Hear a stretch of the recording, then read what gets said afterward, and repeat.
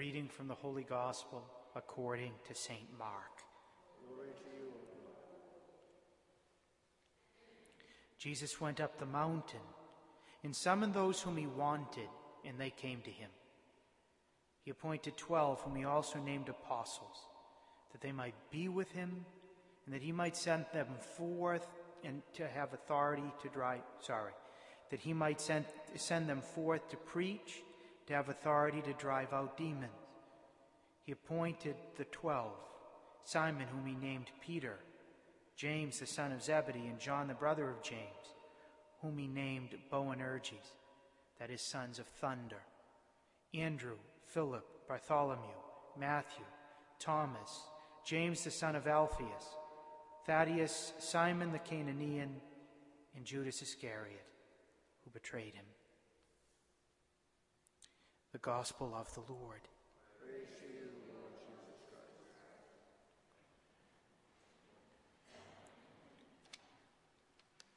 Continue our focus on what was Jesus' focus during the celebration of the first Mass, when he prayed, as we see in John 17, that we might all be one as the Father and he are one.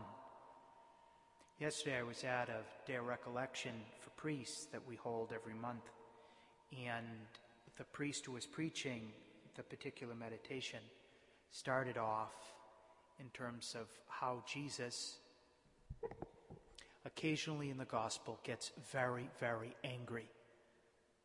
He said, he who is totally humble and meek, he who welcomed the Samaritan woman and the woman caught in adultery and all those who were sick close to him, to really be totally compassionate to him, that the same Jesus we see gets incredibly angry at the money changers in the temple, that he gets angry at the scribes and the Pharisees who were judgmental. And then he asked the question, if we were to see Jesus get angry now, what would Jesus get angry about? What would he bang his hand on a table about because he is so angry? When he started to say that, all of us were listening.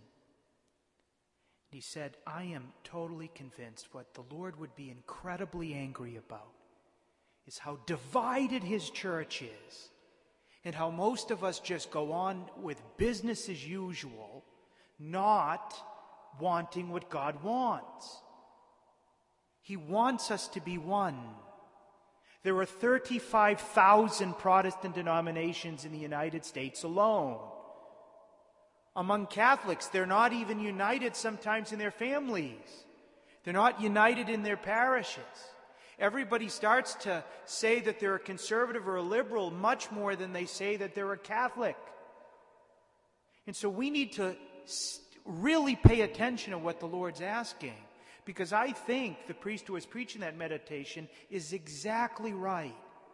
If there's anything that would not only sadden the Sacred Heart of the Lord Jesus, but also make him very angry, it would sadden him the state of disunion among his family, but would make him angry, is how little most of us do to try to bring about that reconciliation. So that's why these 8 days of prayer for Christian unity are so important. That's why, even though I always celebrate the Feast of Saints, I trump Saint Sebastian and Fabian today on their feast day, because this is more important. Jesus said during John 17 that they will know that you are my disciples by your union. So may they be one, Father, so that the world may know that you sent me and that you loved them just as much as you have loved me. And if we're not giving off that union, like the union of the Trinity, then they're not going to recognize Jesus' mission, and they're not going to recognize God's love. Today's first reading, the Lord gives us quite a bit about how we're supposed to bring about union. Saul had been hunting David down because he was envious of David. David and his troops were hiding in a cave. Saul has to relieve himself. It's always a reason. I'd love to preach this on a Sunday where I could say that's why it's important for you not to go to the bathroom during Mass, unless it's an absolute emergency, and that's why you shouldn't be pounding coffee or juice or soda or anything else before Mass, so that you need to go, because you just never know what's going to happen when you go to relieve yourself. Close the parentheses. David could have killed him right then. In many ways, he would have been justified out of self-defense because Saul wanted to kill him. But he didn't. Why not? He gave us the reason here, and he gave us the reason in 2 other places in the book of Samuel. It was because Saul, despite the fact that he was persecuting David and hunting him down out of envy, was still the Lord's anointed. He wouldn't hurt him because he was still the Lord's anointed. What does this have to do with Christian unity? So much of disunity starts with sinful thoughts that become sinful words that become sinful actions. We lacerate each other with words.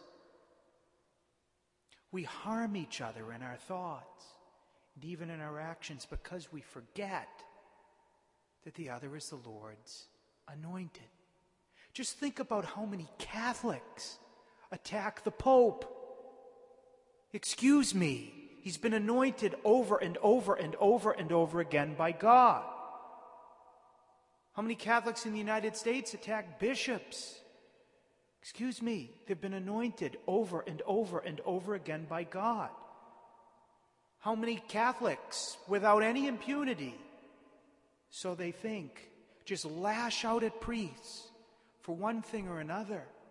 It's one thing if they lash out for priests for sins. It's quite another when they lash out at priests simply because they don't like something that they do, which isn't sinful at all. But maybe they lash out because the guy speaks with a heavy accent. And then, how many of us just rip each other apart, forgetting that we've been anointed, not just in baptism, but in confirmation. We've been filled with God and the Holy Spirit. Same thing with our Protestant brothers and sisters in baptism. And yet so often we can forget that they will always be anointed. How much we need to learn from David about how to treat each other. That despite the fact that they might be doing something terribly evil, as Saul obviously was, he was still the Lord's anointed. And so we should still be very circumspect about the type of retaliation we take. That's why St. Paul would write in one of his letters that we were always to overcome evil with good. Today on this feast of Saints Sebastian and Fabian, 2 who died for the faith, we remember how the martyrs prayed for their persecutors all the way until the time that their persecutors were ending their lives in martyrdom. And if they could deal with that out of love for others, then we should clearly be able to suffer the little barbs that are given toward us and respond, remembering the divine anointing that the others have received. The gospel today is also very relevant for our prayers for Christian unity. First, we see Jesus praying, in fact, praying all night. Then when he came down, he called 12 to be with him so that he could then form them and send them out to preach his gospel and to have authority to drive out the devil. We see various elements here. First, Jesus' prayer, which always needs to be an inspiration for our own. Second, that he wants us to be with him. That's the first aspect of our faith. We need to come to him, to be formed by him in order effectively to go out and bring out unity. But what I want to focus on more than anything else is that Jesus came down and he didn't call just one. He could have. He called a team together, a team of 12, which is highly significant. He wanted to form something that would be a united movement. And so it didn't begin just by saying, hey, Simon, son of John over there, why don't you come? I'm going to make you pope, and so I'm going to spend the next 2 years just forming you. Could have done that. He could have easily said, Peter, James, and John, you are the guys who are always going to be the closest 3 that I have here on earth. So, see you later, everybody. I'm just going to form you 3. No. He formed 12 right off the bat. Why is 12 an important number? It symbolizes the 12 tribes of Israel. He was constituting a new Israel, a new people of God. And that's where it would begin. Therefore, it's never enough for us to say, Jesus et moi. That's all that matters. Jesus and me. No. Jesus came to form a community right from the foundation of the church at the beginning. And that's why it is straight from the devil, this pseudo-Christian individualism that is one of the biggest spiritual cancers afflicting this parish, where people don't really get to know each other. They don't really become friends. They don't really become family. They don't become teammates at all. And that's got to change. The other thing that we see, and among those who Jesus called a bunch of nobodies. But he also called some nobodies who are going to hate each other's guts out of the gate. I'll just focus on 2. Matthew, tax collector, the worst public sinner in the time. Worse than a prostitute. A prostitute was obviously sinning. But a tax collector was ripping off his own people.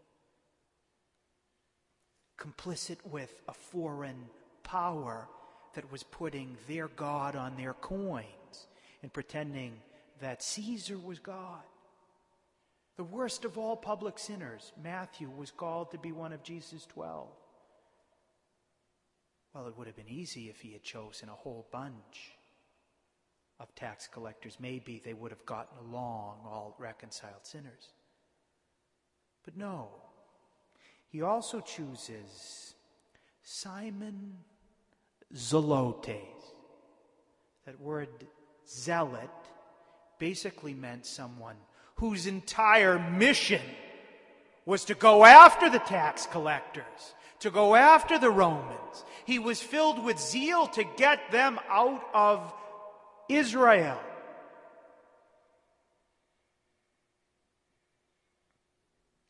Two people who were bound before the call to have been arch enemies. And yet, they were called to be part of the same team. There are going to be plenty of people who have different temperaments than we do. Plenty of people that we don't like in the church. Jesus never promised that we were going to like everybody.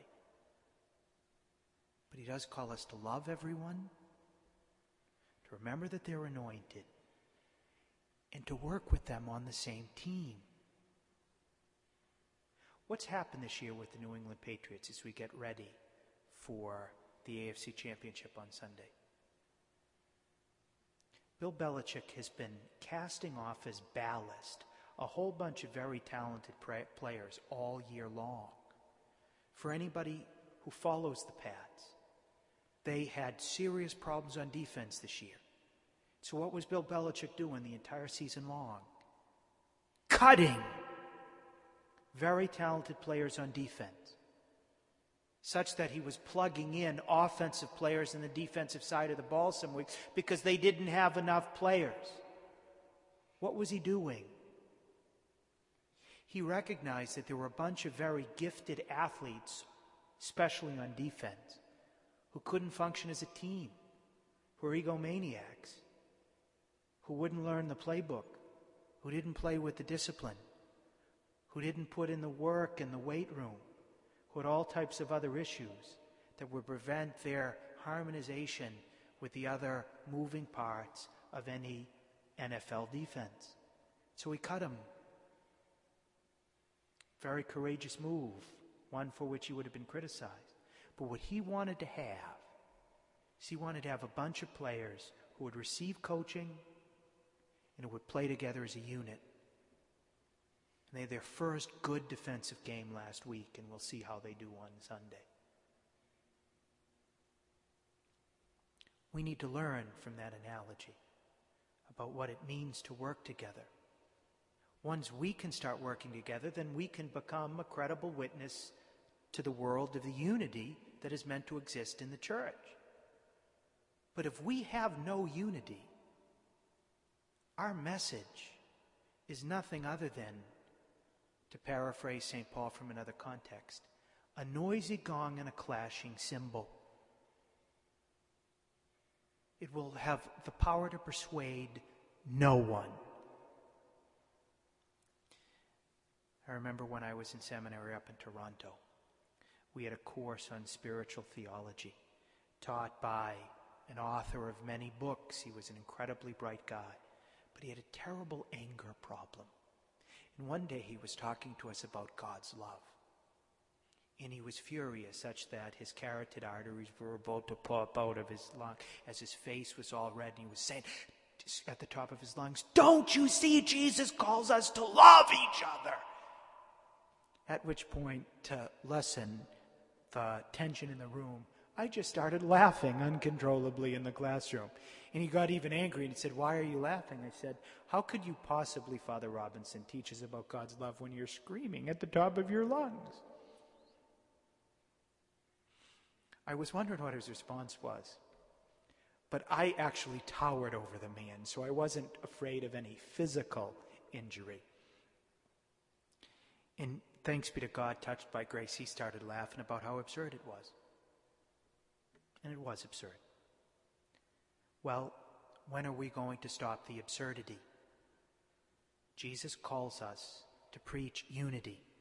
And that begins not just by nice-sounding words. It's not just by a few prayers of the faithful that we say together and mean.